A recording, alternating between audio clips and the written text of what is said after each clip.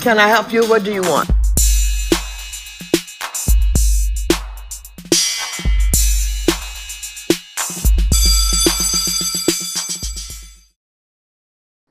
Welcome back to another episode of Schooled. I'm Liv.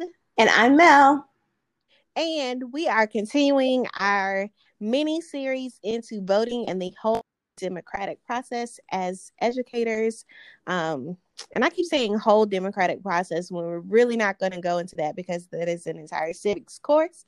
However, just some things that we can highlight about the voting process from the lens of educators. So, before we get into today's topic, Mel, I'm going to have you share what is on the honor roll this week. All right. So for our honor roll this week, we have two honor roll. Are we calling them mentions or people? One's a person, and I guess one is people. Well, we have two people on the honor roll, although one is more than two. But our first honor roll honoree is everyone who has early voted so far in mail ballots or gone to go early voting. Like, shout out to you. You a real one. Yeah, I think, that's great.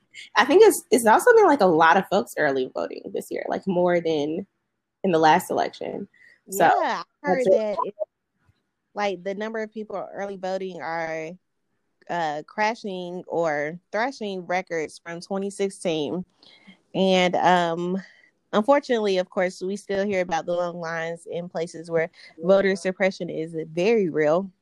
However, shout out to all of those who are still standing in line, still making sure that their vote is heard. And what's interesting is like we don't have to disenfranchise voters because like there are ways to make voting accessible, just people choose not to. Oh, absolutely. So like I went and did early voting here in the state of Virginia. And I voted like my precinct, I guess you can call it. Is it called a precinct? District? I don't know. Where I vote has drive-through voting. Oh, that's so convenient. Yeah, so like you literally just drive up your car, give your ID, they make sure it all checks out, and then they hand you the ballot, and then you give them the ballot back, and they do the little scanny thingy, and they give you a sticker, all from the comfort of your car. Nice. So, and I mean, walk-in voting was still an option, but like if you felt safer in your car, and I'm just a proponent of like, I love not having to get out. Like if there's a drive-through anything, I'm using it. So. And I was going to ask if that was something that they usually do or if it was something they put in place for COVID. I think it was something they put in place for COVID. And so, yeah, so it doesn't have to be this way. It doesn't have to be like long lines and only one polling place and only one place to turn in your, mail-in ballot. Like that is by design and that's intentional, Yeah, and I was really thinking about like Texas and Virginia are two big stories that have been out as far as like voter suppression, and then like in Texas how they have one ballot box drop off per county. Yep. And the sizes of the counties are the sizes of some states. Houston is literally a state. All right, people kill me. It's wild. And then Virginia, I was just about to mention y'all. Not last minute, like midday yesterday, I think. I don't remember the exact time, but it was in the daytime.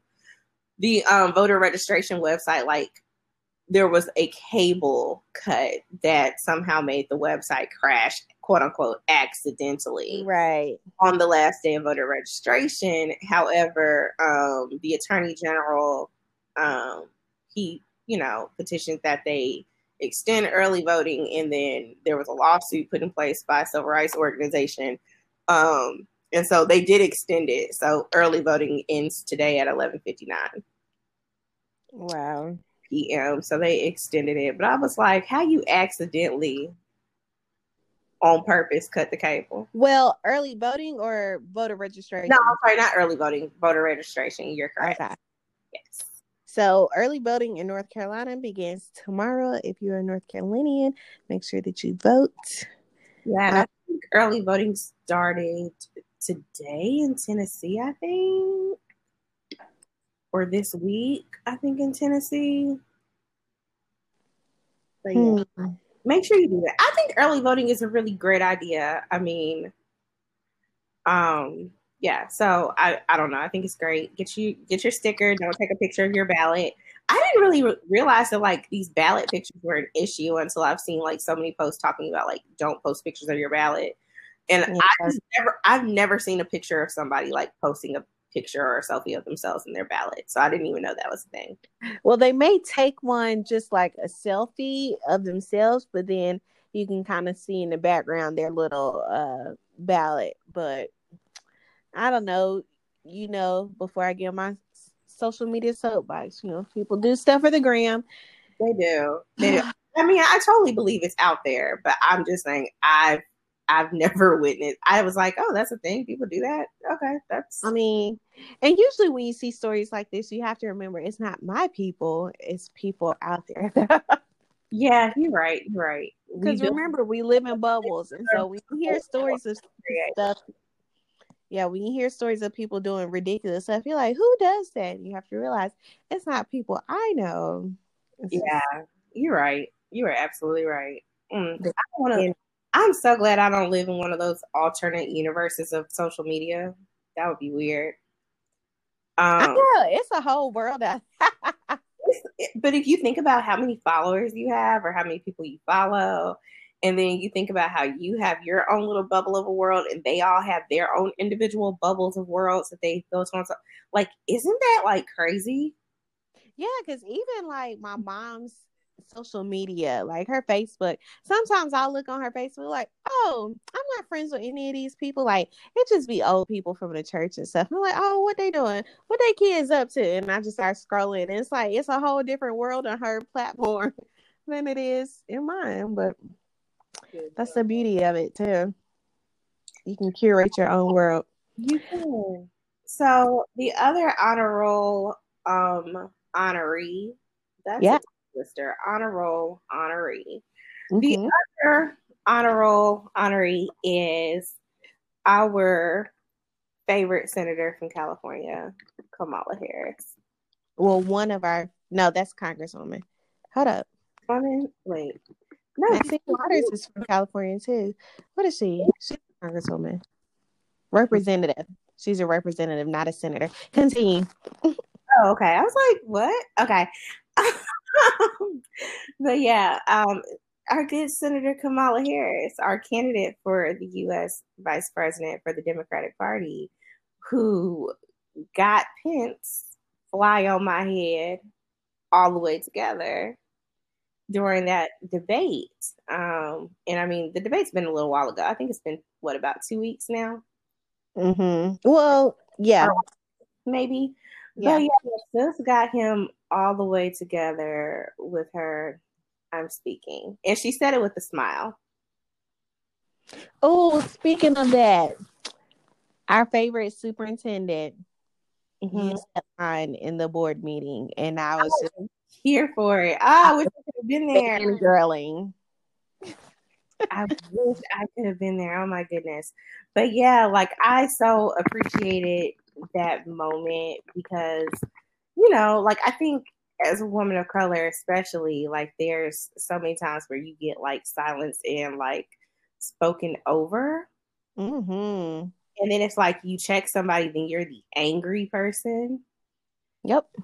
But I felt like what she did rhetorically, like in terms of like sternly telling him I'm speaking and then saying it with a smile, like that, first of all, like she was having to do code switching backflips up there basically. Yeah.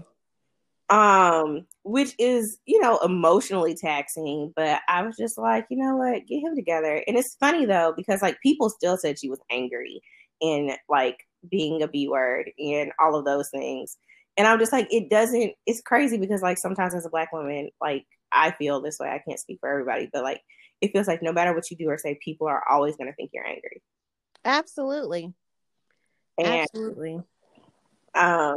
to be able to just transcend that. It's funny because one of my coworkers used to always tell me, like, say it with a smile, like, say it with a smile, like, but it's, to be quite honest, that smile doesn't do anything. It doesn't change their mind. Right. So I might as well told me fully present myself as I meant to present it the first time, and they can do with that information as they wish. It's kind of how I feel about it. Yeah. Somebody mentioned that recently, say it with a smile, but I think they said it for like online or on the phone, just to kind of, because they said it changes the inflection of your voice. Yeah, it makes it nicer, but I said what I said. With the Nene finger. The leaks. I said what I said. Because I feel like even when you say it with a smile, like if people want you to be the angry Black woman, they're going to make sure that you are that. Oh yeah, absolutely. And I was really looking at her, not her performance, but her debate performance. I guess it is a performance. It's like I said, man, she really has to navigate a lot just being up on that stage, because she's not only a woman debating a man, she's a woman of color debating a man. And so all the nuances in those identities, and then you are debating a white male who is the epitome of white privilege and white supremacy in America. And I was like, layers. It's so layered. And like, I also think it's super ironic that he was up there looking like Casket Crispy, like very vampire. Casket Crispy. Like, he was funeral home ready. Like he just popped up and sprang out of his casket. And I was just like, this, I don't know, just for me, it felt very symbolic for like the death of like white supremacy. Yeah. And he literally had a fly like sit on him. And I know, some people have been making the equivalent or connecting the dot between like, like the fly lands on him and sits on him because, he's full of BS. But I think like it's more like symbolic for decay. When something dies, flies are attracted to it. Yep. And so, I believe in signs and symbols. So, however, I will say I absolutely loved all of the memes about Fly-Shawn. Listen, yes, I was here for it. Fly-Shawn, right. And then, did you see that the Biden-Harris campaign sold out of fly swatters? Like that same night, right? Yeah. Oh, people are petty, like super petty. And what's crazy is like, Liv, I don't know the last time I saw a fly. I see them suckers be everywhere. Really? Like, I mean, I maybe saw a fly or so this summer, but like indoors, I don't know. I can't recall seeing no flies inside. Oh no, inside, no, I haven't seen one in a while. So I'm like, where did it come from? I don't know. I just have so many questions, but it was highly entertaining. Wasn't mad at it. I also would like to know who does Kamala Harris's hair. Bouncing and behaving. Girl, it was full. Like, it was giving me all the sway and all the flips and all the bounce. So I'm like, you think she has a piece in it? It was so thick. It was thick. I think either, I'm just going to say yeah. But you know how I feel about that. I just feel like it's still hers. Oh, absolutely. So look, I've been researching bundles lately anyway. Like, what? Yeah, she had I'm gonna say she had 16 inches with the bang. I do think it was about 16 because of the way it flipped up. It was like, it's probably, it's crazy. I'm looking at it now. It's probably like layered is what I think. Mm-hmm.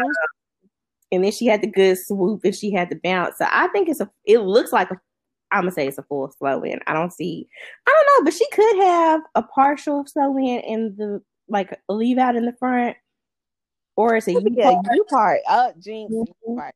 It could be. Oh, Black women, I love us. I love it.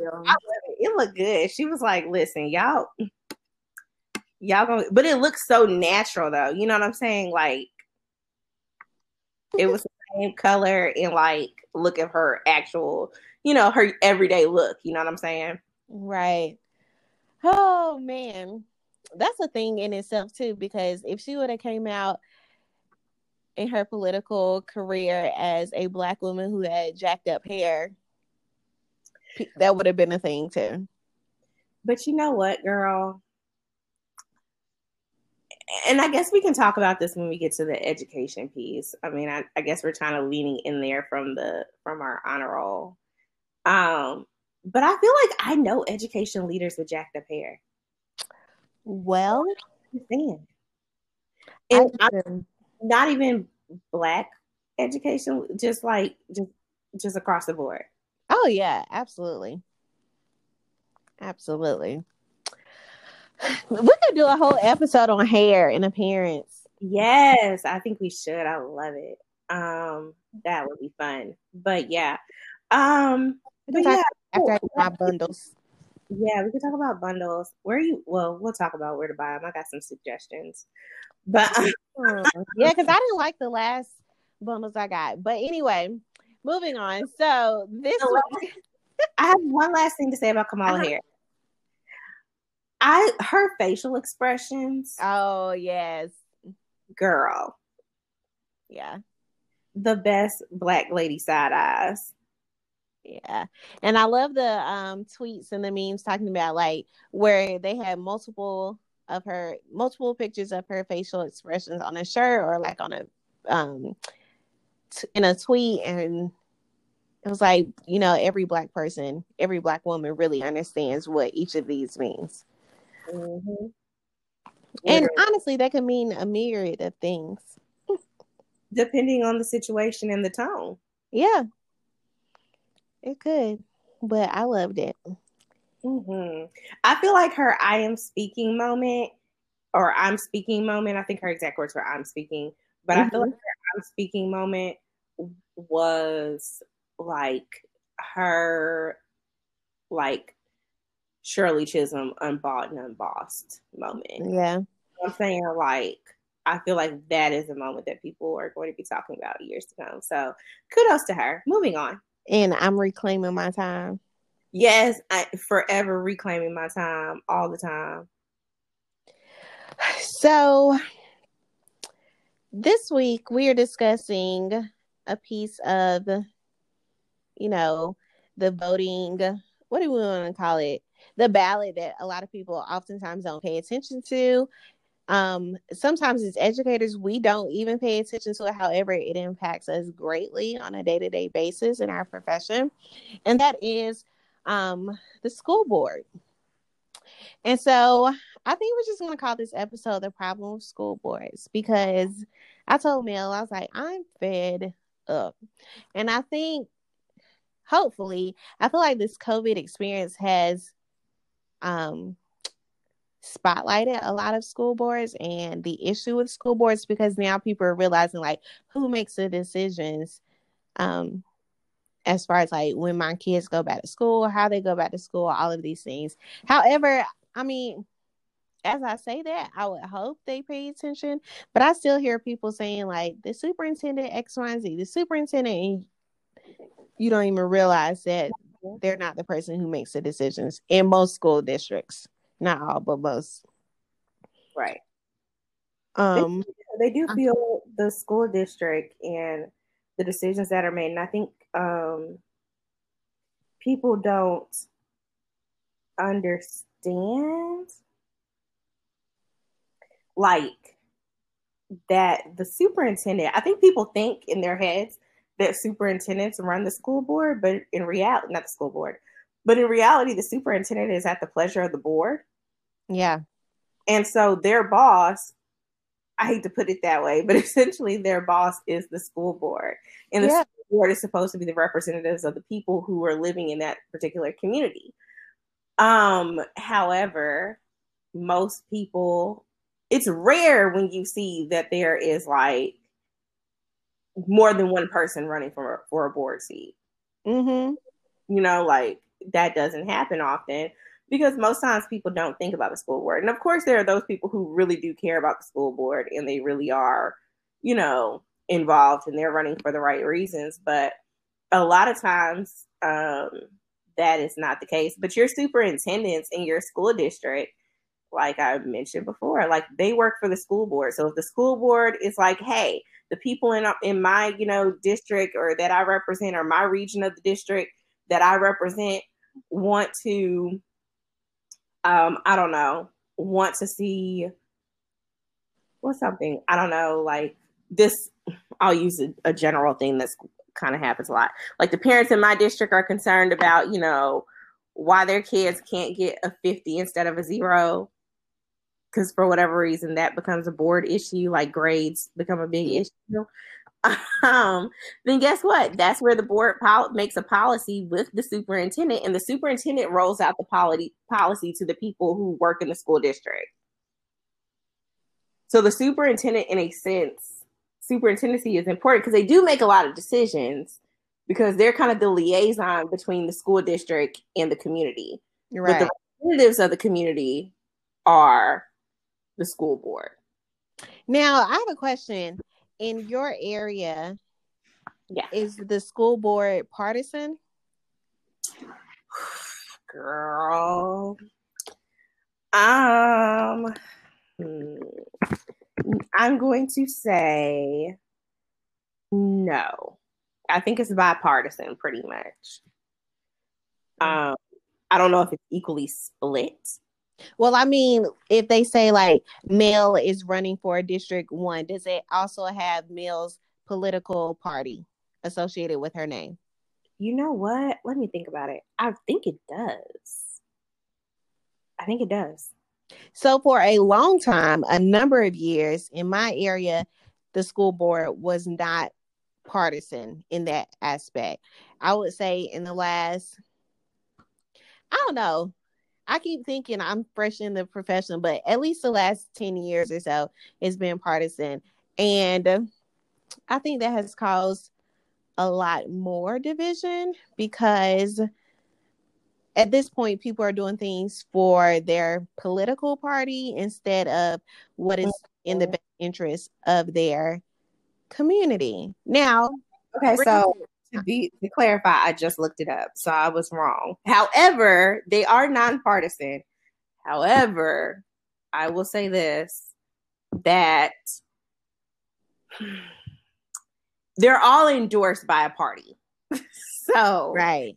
Even if the ballot doesn't say it, when you're going up to vote, there are signs, and you do get, how you have the people out there like giving you suggestions on who to vote on based off of your political affiliation.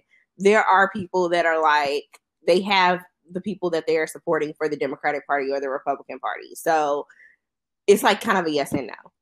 Right. Like, what's up.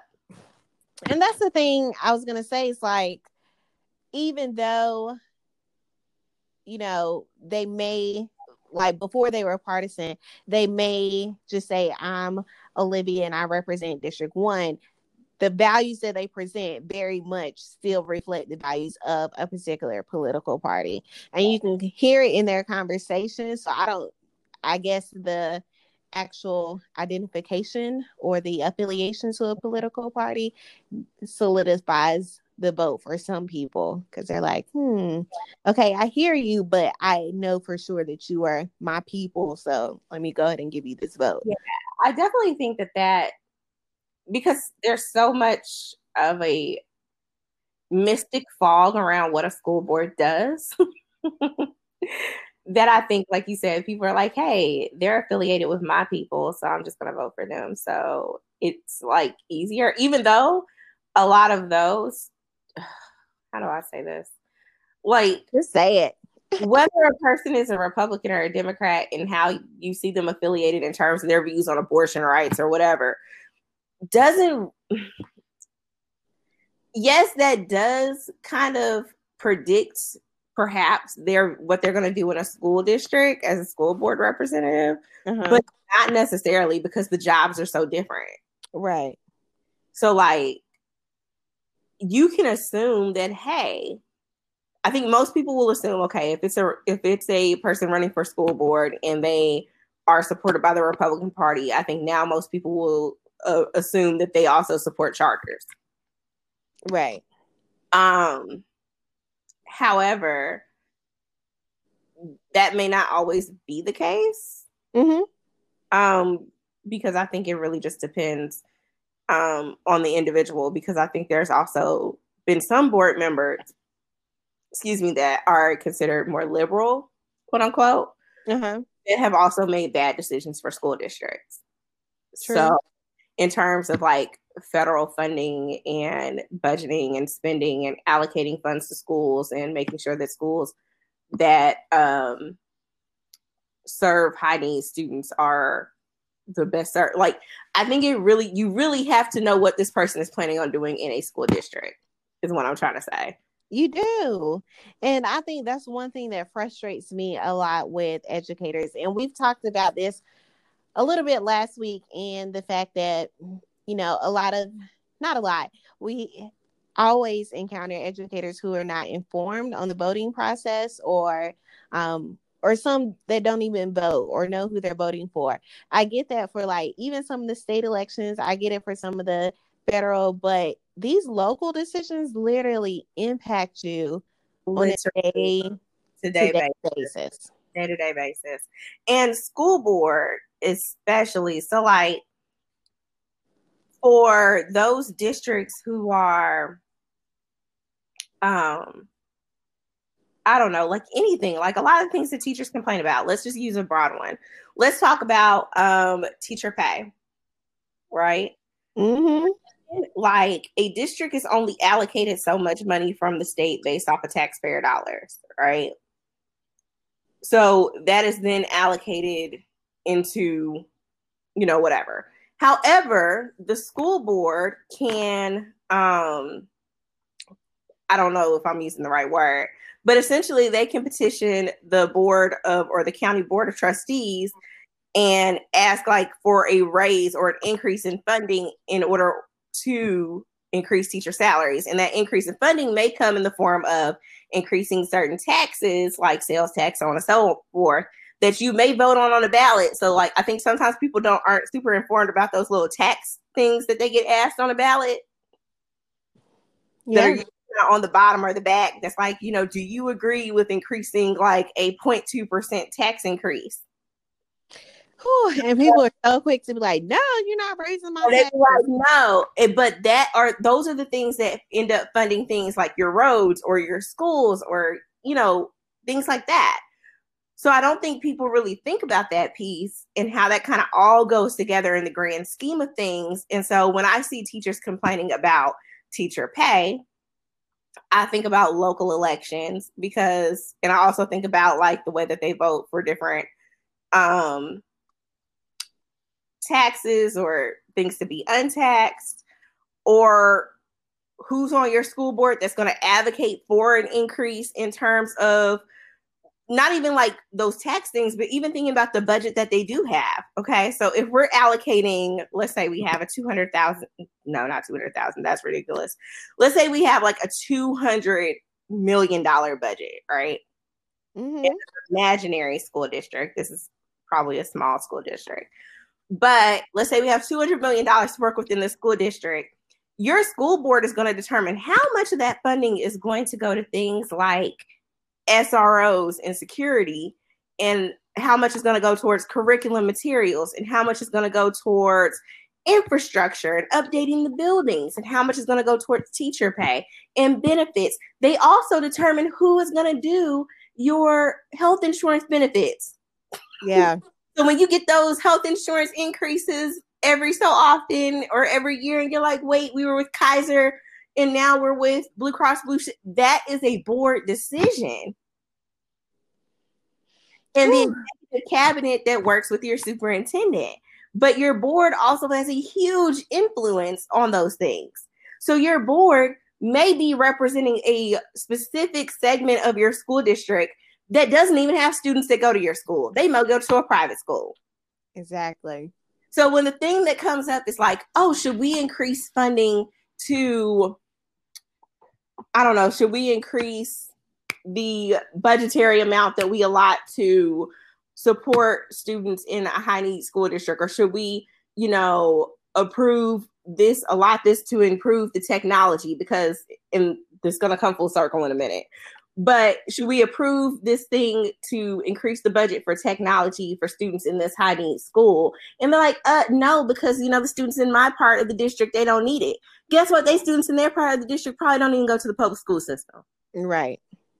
So they're representing their interest of the people that they represent. And I get it. That's the game we're playing.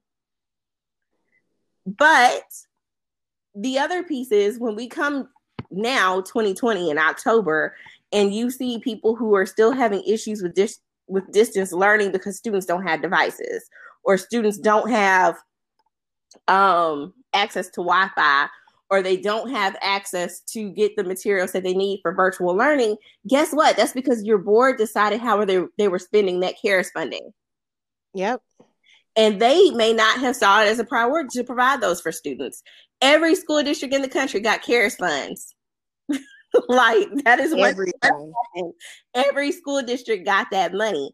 Districts, school boards, and superintendents decided what to do with that fund.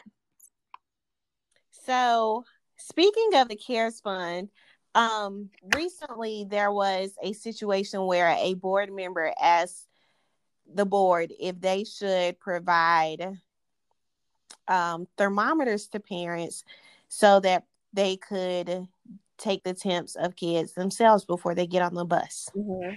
So they wanted to use their CARES funds to buy thermometers for parents. Okay. And I'm like, does anybody else see an issue with wasting this money? I think that's a huge waste of money. However, because they were on the board and they had the authority to make that decision. Yep. And if they can persuade, because I mean, we all know how spheres of influence work in politics, and you know, you in a clique of people, and guess what? Like, this person, not Ace Boone Coon, and they can persuade this person, talk to this person over here, get them on my side. So before you know it, a decision has been made. You know what I'm saying? And it's most of the time, it's not a good one. A lot of the time. I'm not going to say a lot of the time. Sometimes it is a good one, and occasionally, a lot of the time, it is not. Let me tell you this. I've watched a number of board meetings, and I will say that a good number of times, any decisions that are posed by the board are usually not well thought out and are usually not in the best interest of kids educationally. It may be something to make the community feel good, but it is not. Yeah. It's not anything research based or anything supported. Right. Because let's be clear. And I mean, not to say that school boards are not comprised of intelligent people, because a lot of times they are. And, you know, they're very respectable people. But most times your board members are citizens in the community, you know? So, like, they're like you said, like, it may not be the best research decision, but it's something that their constituents want. And so their job as a board member who hopes to get reelected or may have other political aspirations is to get reelected. So therefore, I got to make sure that I represent the needs of my community. And let's call a spade a spade. Most times, school board members have absolutely zero experience in yeah. And honestly, quite honestly, like, from what I have seen and observed, a lot of times it appears, I could be wrong, but I feel like it's also really difficult for educators to run for a school board in some communities. Yeah. So when I've seen like teachers or former administrators run for school board, they are not as supported by their communities, which I think is highly problematic because, and I mean, we know why. Yeah. Well, it's because they don't have the clout. First of all, they don't have the community pool or the sphere of influence to get the votes needed to get on the board. And because usually the people who are on the board, again, are business people in the community, or different community leaders, or they are, you know, already in the political sphere and using the board position to continue to rise in politics. Absolutely. So I just think those things kind of really, and it's sad, I know in my current like district or current place where I live, actually, there are, to my recollection right now, there are two board members that are former educators, and I know of one who is a parent who has students that go to school in the district. So I feel like that's a really well-rounded board. Yeah. Actually, no, I think there are several of them that have students in the district, but I know of one like for sure because her son went to our school. And then one of the other board members, he used to be a teacher in the district. And he couldn't get in the administrators pool. And they kept kind of giving him these around, you know how that can be in different districts. They kept kind of giving him this like run around about the why and the how, and they were very elusive about the process. And he decided he wanted to change the process, and he ran for school board. Wow. Did he get on? Yeah, he won. Great. That's really good. So I took advantage in March for the primary. I took advantage of people not paying attention to the local elections, and not necessarily just but a lot of people took advantage of that and voted somebody out who needed to be voted out. And so I'm just waiting for their terms to end because they will no longer be serving on the board. And we do have an opportunity to get someone who does have an education background on the board. And that person will be the only person on the board that actually served in the classroom. And that is a shame. Many of our board members they have students, or their children are no longer in the school system. I think we maybe have 2 or 3 who still have children in the school system out of 9. Yeah. And you know what? That's probably the same for a lot of school districts, boards. And I know, and also like, let's also just talk about the way that the board approves like who's hired. Yeah. Your position and the renewal of your contract. Like, and usually I'm sure it's probably just like a boring, like, yeah, we approve it, like, because they probably don't even know who we are. But, like when we talk about things like increasing diversity in, which is crazy. I think we should just start rewording that. But when we talk about increasing diversity in teachers and educators, your board also plays a very significant role. Very. In that process, and also who gets to be administrators in your district. Yeah. That people pay a little bit more attention to that piece. Right. I had been offered my position like maybe 2 weeks before I was announced on the board.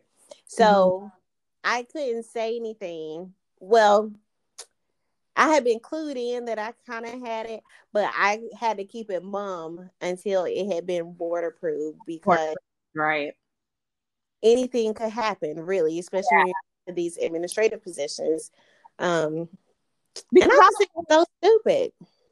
Also, because I think also like in terms of administrative position, board approval, and you can correct me if I'm wrong, but board approval also is pending funding and budgeting, and if they decide to do something different with the money. So they could decide that, okay, yeah, you may have had 2 assistant principals last year, but this year we're just going to give you 1. So that could, in some situations, impact it. For instance, I had a friend in a neighboring district who had been offered a position. However, because their school lost enrollment, the board cut another AP position. And so she's actually still looking for a job. Wow. Yeah. So see, like all of this kind of comes together, guys. But also that enrollment piece, I think a lot of schools are having difficulty with enrollment currently. Yeah.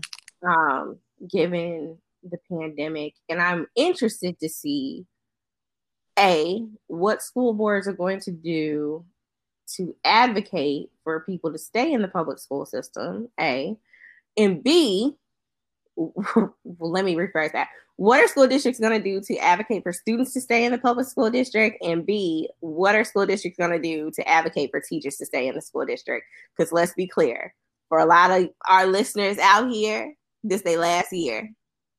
They done. Oh. You know what I'm saying? Like, it's been a lot of stuff going on that people not feeling, and not just the virtual learning piece, you know, right. like not just that, because that's part of it, but the additional stressful situations that people are having to deal with, interactions with parents, constantly being on call, people not knowing, like, even though I'm at home, like we're all working from home, like there's a cutoff of contract hours. And I think this is the time for like boards and superintendents to be like, hey guys, you're not going to harass like teachers at 9:00 about grades. Yeah. You know what I'm saying? But I feel like I don't think district leaders are savvy to all of that going on a lot of the time. And I'm just speaking about what I know of with like people I know in my personal life, what I see people posting about on social media, like Liv. I've had so many conversations with like teachers this week alone. I can count 5 people that said this last year. Yeah. And it's only Wednesday. You know, like Wednesday, and it's only October. And I've only been on Instagram, I think, twice this week. It's rough out here. It is. And I don't think I think boards need to really be, in the words of, I hate to quote this song, but in the words of Sparkle, you better be careful what you do to me. Yeah. Okay. Sparkle. Because somebody might do it to you. Yeah. Absolutely. You know? So in an ideal world, be careful with me. That's a better, less problematic quote. Or maybe not. Oh, yeah. I do love Cardi. Libra gang. Y'all wild. Y'all are wild. That's all I got to say. I would say, in a perfect world, like if I had it my way, I would definitely put a mandate in my way. Oh my gosh. I will put a stipulation in that you have to serve at least like 150 hours in a school, or like be in a school, volunteer something for at least 150, 200 hours before even trying to run for a position on the board. Because let me tell you, the questions that I hear from school board members in these meetings are stupid. There's no other word to use it. So like there was a paper that said something about BTs, and these people have been on the board for years, and they're like, what are BTs? What teachers are? No. Then there was another thing about somebody asked about the EL classrooms, saying, are there translators available? What is the process for them? It's just like, no, because the goal is for them they're English language learners. So they're learning English. Yikes. Okay, so I have a question, just because I'm a little disconnected to like your community in terms of like local politics. So like, how new is your school board? Like these people asking these questions? They're not new. When I tell you these people have been on the board for years, the ones asking the stupid questions, they've been on for years. So maybe the thing is they just don't care. So they do though. Here's the thing.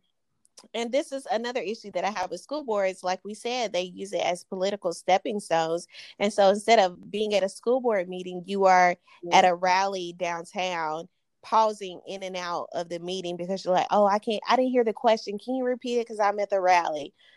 I mean, I get your social justice. During a virtual school board meeting? Yes.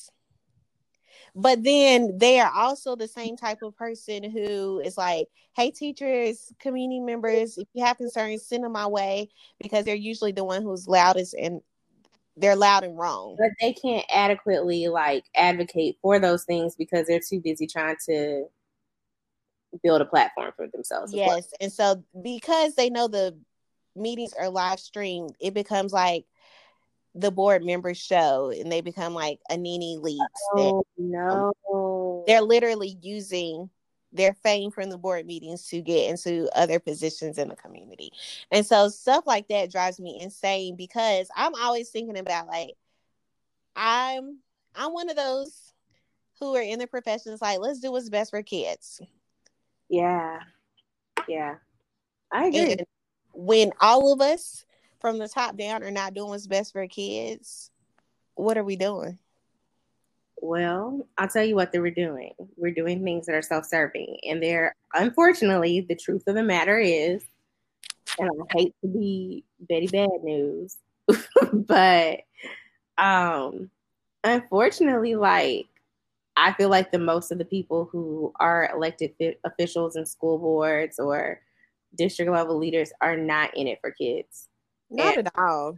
in the words of Lanithia Leaks, I said what I said. Because I mean, I think we all know people who are in it for different, motivations. And I mean, yes, that's unfortunate.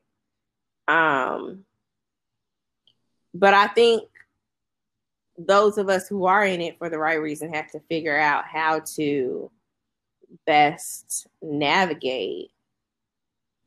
Because let's be clear, those people are stumbling blocks. Yeah. A lot of the times, like those people who are like, you know what, I made it, I did it, you know what I'm saying? I'm here for my check, I'm here for the prestige, for the power, for the look of having this political position. Like those people are stumbling blocks. So we have to be innovative and witty in the ways that we are dismantling those systems. And here, like my personal prediction is that school boards are, this may sound bad, but say it. I'm gonna be honest. I think school boards are gonna get ready to be obsolete. They're very archaic. It's super archaic and misused function. Unfortunately. It is. And I think it drives me insane just because, like I said, like we've said this whole time, it's just like people that have zero experience or knowledge of what truly is best for kids, what is sound research, what is sound policy for education. They're not the ones making the decision. So, then because the community is not informed on these people, we continue to allow them to be on boards for years and years and years because we're not paying attention, not voting. Absolutely. And also, you got to think about this part, like, because these are community members, our board members are members of our own community. Like, we also have like these other political associations or cliques, if you will, where this board member goes to church over here. So therefore, the whole church supports that board member. You know what I'm saying? Like, so it just becomes this kind of chasm of maintaining problematic situations, if you will, and people in positions. But I also feel like school boards and just the way the school districts are structured, and again, we're talking about public school districts. I like to preface every statement I make with that because I'm not privy to the way that private schools or charter schools work. And that's a whole other ball game. So, yeah. But in terms of public school districts, I hate it when people compare school districts to like a business and a corporation because it's not the same thing. When you have like a corporation or a business, the people who serve on the board for that corporation usually have some sort of expertise related to that corporation or that business. You know what I'm saying? Like the CFO or a CEO or a COO of a corporation, they all have like super knowledgeable of like all of these things related to the business most times. You know what I'm saying? And the people who serve on their board are like advisors to them who also have expertise in different ways. You know what I'm saying? Mm-hmm. Or they're just super rich guys. So they're experts at being super rich. Okay. In a school board, though, it is different because they are elected, first of all. So it's not like a corporation because corporations don't really elect publicly the people who serve on the board for a corporation. Second of all, like, again, it could be your cousin Billy Bob on the school board. Although I haven't seen that often, but you know what I'm saying? Like, it could be anybody on the school board as long as they have the votes. So they don't have to have any knowledge or expertise or understanding of how to run a school district. They just come there with their opinions and ideas, and the opinions and ideas of the people that they are supposed to be representing or the ones that they influence to follow them, essentially. Yeah. So I'll give you a great example. So recently in my school district, not my current school district, in the community that I live in, I don't work in the same district as the county that I live in. So in my community, there has been a group of parents and students, I guess, probably at the behest of their parents, protesting outside of the school board to have them reopen schools. With signs and things to say things like, we're not afraid, reopen schools, all that fun stuff. And, I'm confused because the governor in the state of Virginia has only permitted schools to open for certain very specific groups of students, like super specific, okay? Like your students that are taking vocational classes, and I think pre-K can opt to go back. And I think like students who have severe special needs. And that's all. Okay. That's it. So I'm like, wait, why do they think that these protests apparently were going on for a while? And also word on the street was that they were harassing administrators and calling up, raising hell with principals and assistant principals about letting their kids come back to school. And I was confused because I'm just like, the superintendent can't make that decision, y'all. But that's where we get to, like you said, people don't really know how it operates. But here we go. Wait. This is the other crazy part. The school board, in turn, had an emergency school board meeting to discuss said protest and hear the needs of said parents. And I was confused. If you cannot provide said needs, why are you hearing them? Like, I don't understand. Like, what are you going to do about it? But I just was bothered by the fact that they even entertained the idea of like, oh, let's hear them out. They want us to reopen. Let's think about what we can do when you literally can do nothing. They just want to keep their seat warm on that board. Because your power cannot surpass that of the governor. And I also think that also had a lot to do with like the superintendent in my community and like his wanting to impress a certain COVID spreading president who shall not be named. Because, that's also part of like the micro political system, and not micro political. This is like massive political system at this point, because I do live in the DMV, and I think that's also a part of what influences school district decisions are who do they want to appeal to on Capitol Hill. Right. Which is different, I think, than for a lot of other communities, because I think a lot of superintendents in this area are also thinking about their next steps in terms of their career. Because, for a lot of people, like superintendents, like, I'm superintendent. I made it. This is what I'm going to do.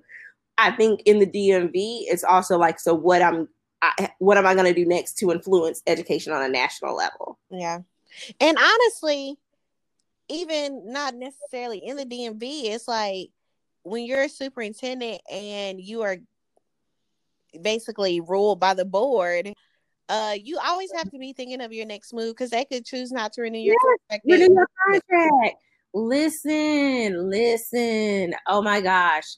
So I think I've talked about this before, but like as part of like my doctoral program, we had to attend this thing called the Urban Superintendents Academy.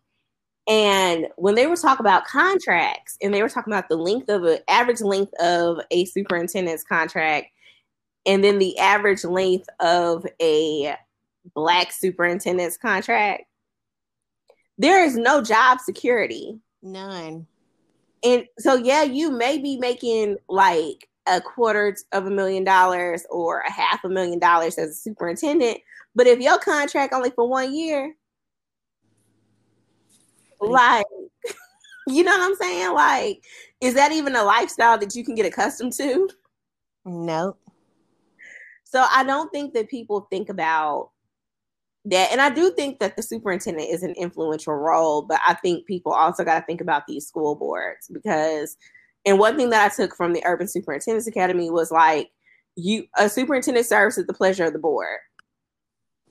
So you have to figure out how to appeal to the school board members and the variety of their needs and the communities they represent. So I think sometimes people think that, superintendents get in there and they're going to, change, flip stuff upside down and change everything the way they want to. And it is not that simple. It's not. So, good people out there, if you're listening, if you have not done so already, please make sure that you look up. If you haven't voted yet, please make sure that you look up who is on your board when their seats expire. If you are eligible to vote for your representative this go around, please make sure that you get out and vote for the best candidate. And honestly, for school boards, you really need to be paying attention during primary season, because for some races, you may only have one option because not enough people ran in the primary, or it wasn't a close enough race in the primary. So just make sure that that is an area of your local government that you pay attention to. And then also, I just like to, say that we do have choices. So even if you notice that, hey, like, these are the same people who run every year, like, I don't know, maybe, perhaps, like, there are tons of organizations out here that are trying to support young people who want to run for office.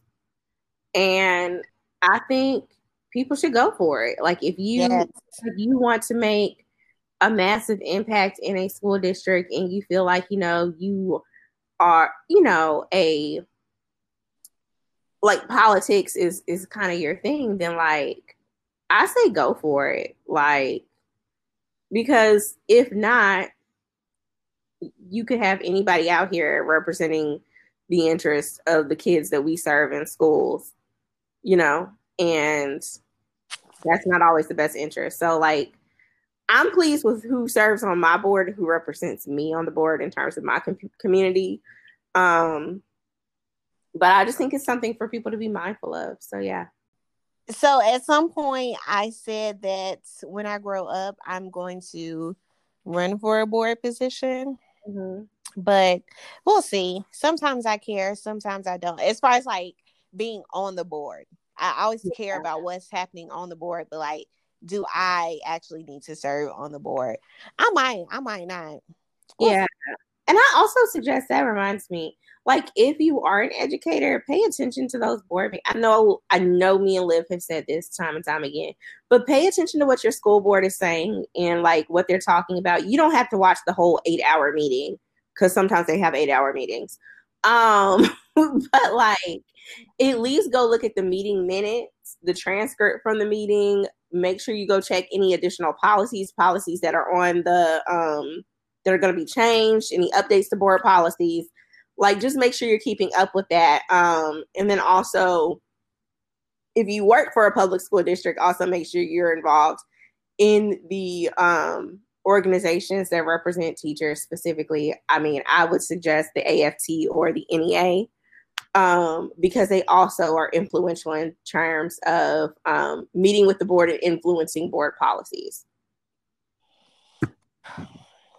It's real out here. It's real out here. It's very to pay attention. Like, I don't know how else to. Yeah. And I guess I get it. Like, I understand, like, the frustration with teacher pay, but I get frustrated with teachers that don't pay attention to school boards. Me too. And so, like, when I'm, like, going to the meetings, or when I'm, like, watching the meetings and I bring it up at work, like, yeah, they talk about this at the school board and they're going to cut this much, and people are like, no, I didn't know that. Or like, people don't get involved with, like, their unions or their professional organizations that have a say and advocate for those things. So, like, you have to be a part of those decisions. So, like, I get, venting your frustrations on social media, but at the end of the day, what is that going to change? Nothing. Because guess what? Your board member is sitting somewhere kicking it with a glass of Chardonnay right now. Literally, one spoke about, when I was playing tennis, I played tennis with a lot of grandmothers. And when I was on the tennis court, okay, you're playing tennis in the middle of the day while the real educators are working. Exactly. through a web. Precisely. Okay. Okay. So anyway, um, principal's office. I could really put my local school board in the principal's office. However, I still have to keep my job. So okay, we're just gonna not put the office this week. It's Yeah. in a watch list. But my principal's office is really quick. I just have a couple things to say. One of those things is that um, none of our listeners are impacted by this, what I'm about to say, but I know you all out there have colleagues who may be lazy. Ooh. They're not your friends. But if they are, then you need to hold them accountable. But I have really reached a boiling point with lazy teachers. And a couple reasons I've reached a boiling. Huh? It's because you went to the dark side. Not only that, but I was already annoyed with them in the classroom, or not necessarily in the classroom, because I didn't know they existed to the extent that they do. But I think because there's a perception by some community members that teachers are lazy already. And especially with this virtual teaching, there's a misconception that teachers are just kind of chilling, they're not working as hard, blah, blah, blah. And we all know that is false. And we know that teachers are working 10 times harder than being face to face.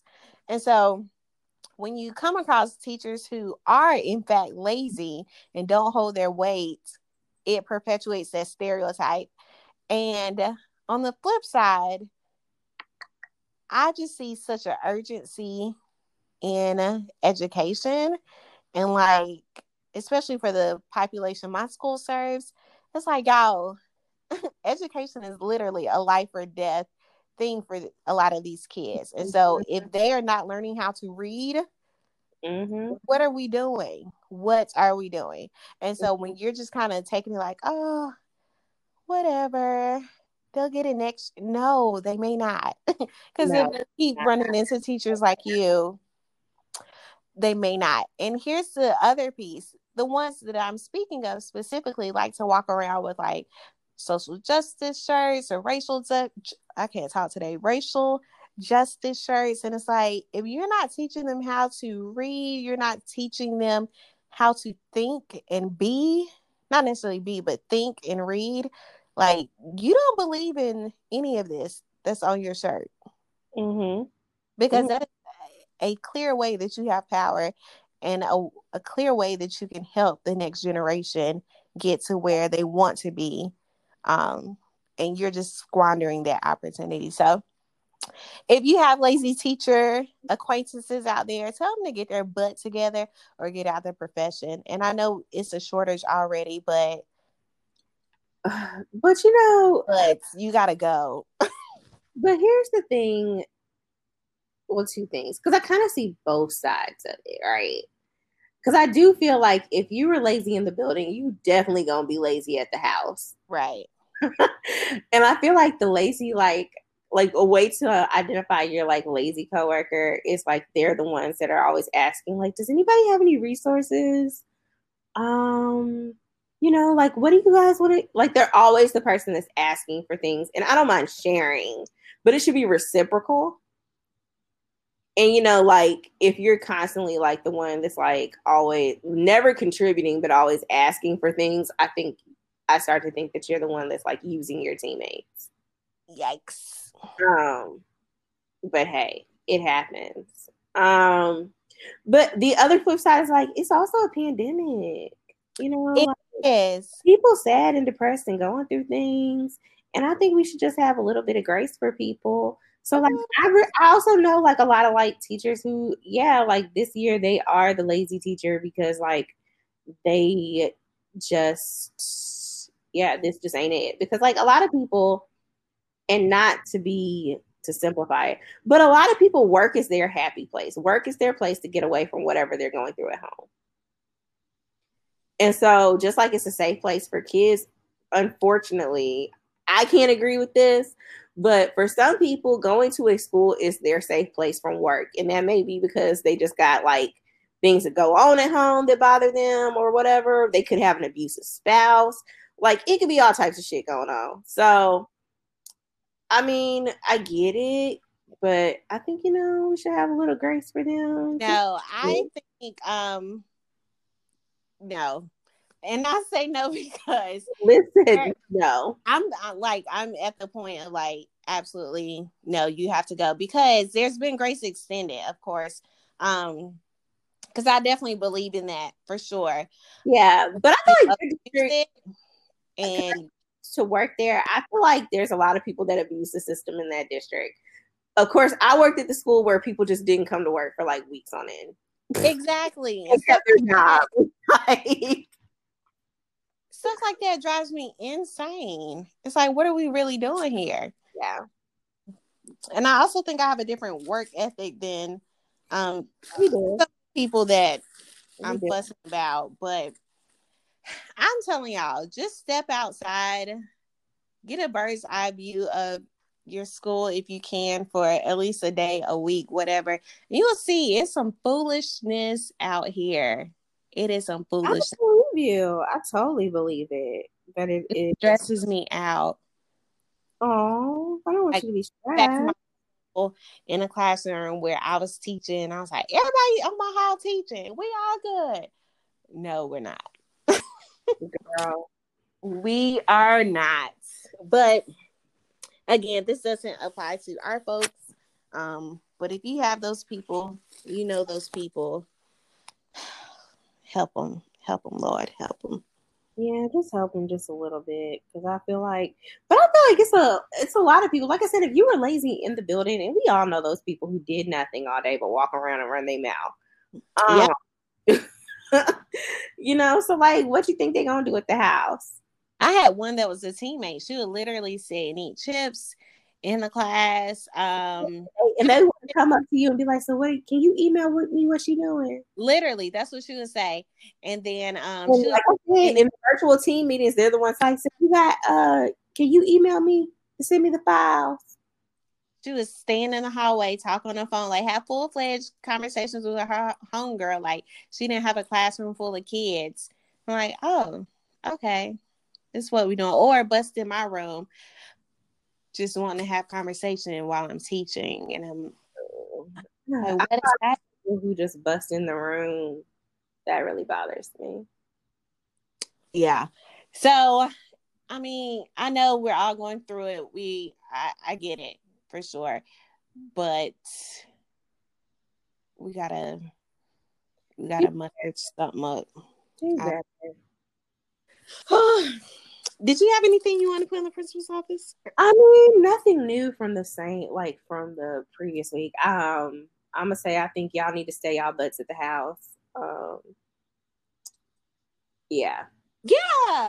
So I'll just leave that there. Because y'all have been living y'all best lives, and it looks really cute on social media. I'm not even gonna lie to you. I probably like some of the pictures, but y'all sit down. Please go sit down, please. Somebody just sent me a message, was like, "Hey, I'm throwing a sneaker ball for my birthday," and I wanted to reply in a pandemic, but I just left it on. Girl, why? Because I just can't. Yeah, I'm just kind of like I said, I probably like the pictures. Like some of y'all are doing whole 8 counts down my timeline. You know what I'm saying? And it's cute. It's real cute. But I'm gonna need you to go sit down. Go sit down, y'all. Like it's not the time or the place. I just want to go outside without a mask on. So please sit down. I feel like I don't really mind masks, especially around strangers, because I'm definitely of the breed of like, I was letting people breathe on me. True. Girl, I went to go get some juice last night from the store, like yesterday evening. And there was this man. Now, mind you, in the state of Virginia, it is a mandate that every like anytime you go in a public place or business, you have to have a mask on. And this older white gentleman did not have a mask on. And I started to go snitch on him. But girl, when I tell you I turned down that aisle and I ran out of it real quick, because I'm like, you're not breathing on me. Right. So I got an oil change the other week, and nobody in there had on a face covering, not even the people working. And so then, how they send surveys after, like, how's your visit? Because I've been going to that place for years. And I said, I was really unsatisfied with a couple of things. And then they're like, oh no, what happened? And I gave them my full list. And I said, like, people weren't wearing face coverings. There was no markings for social distancing, like none of that stuff. No reply. They're like, oh, she's one of them. So I said, whatever. These people out here wilding. Y'all wilding. But you know what? Hey, I would be fully masked up. I freak out like every time I come inside from like going to the store or somewhere. So like, I just don't see how people are doing it. But I'm just going to politely ask y'all to sit down. I'm not going to send you to the principal's office. I just want to give you a warning and tell you to sit down. That's all. Sit down, please. Sit down. But yeah, girl, I guess to wrap up for today, I just have some suggestions for the people. Go ahead. I definitely think you guys should watch 90 Day Fiancé. If you want something to take your mind off of the foolishness and mayhem in the dumpster fire that is everything that's going on in the world, go watch 90 Day Fiancé. Go do that. And then after you finish that, okay, go watch Marrying Millions. I thought you were going to say Married at First Sight. Oh, well, we ought to finish that now. But go watch Marrying Millions. That's a good little interesting watch too. It comes on after Married at First Sight, and I always turn, but I feel like I should. Girl, go watch it. Go watch it, girl. And if you like a good rom-com, Emily in Paris is kind of cute on Netflix. Oh, it was? Okay, so now that we're talking about Netflix shows, now that we've gone there, I also suggest that you guys watch Deaf You. That was actually really good on Netflix. Deaf You. It's only 8 episodes. They're like 20 minutes a piece, but the tea was piping hot, and I learned a lot about like the ASL and the hearing impaired community. So yeah. I have to check it out. And a good memoir I just finished reading, even though it's been out for at least a couple years, is Gabrielle Union's memoir. Okay. I enjoyed it. It was a light, cute read. Good. I'm still working on The Vanishing Half right now. So I've heard great things about that. It is really good. I just have like a lot of reading and things going on like for school, so it's like I read it when I can. Because you're trying to become a doctor and all that. A doctor, yeah, trying to do that. But yeah, like, girl, can you believe I only have 1 more month left of coursework, and then I will be one of those people that's like just working on their dissertation? Isn't that crazy? No, that's crazy. But so you should make your parents call you Dr. Mel and all of that. No, I told my parents if I ever get one, y'all are gonna have to call me Dr. Liv. You know my parents, girl. But a book that my friend got me that I do want to start reading is Becoming Mariah Carey, or not Becoming Mariah Carey. Mariah Carey's memoir. I don't know. I just got it, and it's across the room. But anyway, the Mariah Carey memoir. I'm looking up the name of it now. The Meaning of Mariah Carey. Oh Lord, I'm gonna call it. That's juicy. I'm gonna read hers too. Yes, and I'm so ready to read it because I don't know if the people know, but I am a lamb. Okay, like are you? I did not know that. Yes, girl, I am a full-fledged lamb. Oh wow. Yeah. So before I even was thinking about a beehive, I was a lamb. Wow, that's cool.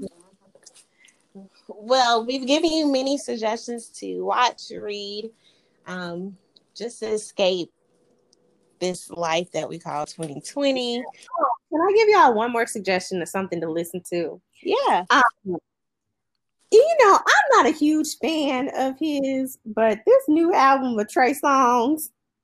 Really? Yes, girl. That's the goat, Get man. into that. Get into that. Ugh. Get into I don't that. know. Yeah. He's had some problematic He's like a issues. really dope, but he got some little bangers on there. He's been slightly problematic. He Um, has, and I haven't heard anything else about that issue that like came up. You remember like those allegations, and they kind of just like went away. yeah. So I don't know, but the album is good nonetheless. So I was surprised. I was shocked actually, and then also like Janae Aiko has a song called "Vote" that came on that episode of Blackish. Um, and it's a banger. It's only a minute and a half long, and I feel a way about it. But you know, if you're trying to get in the voting mood, you know what I'm saying? Like, go ahead and turn that on. all right, y'all. So we will be back next week. We hope that you tune in. We know this episode's a little long, but if you made it here, you can make it anywhere. You can. That means you can listen to us while you're waiting in line at the polls. Oh yeah.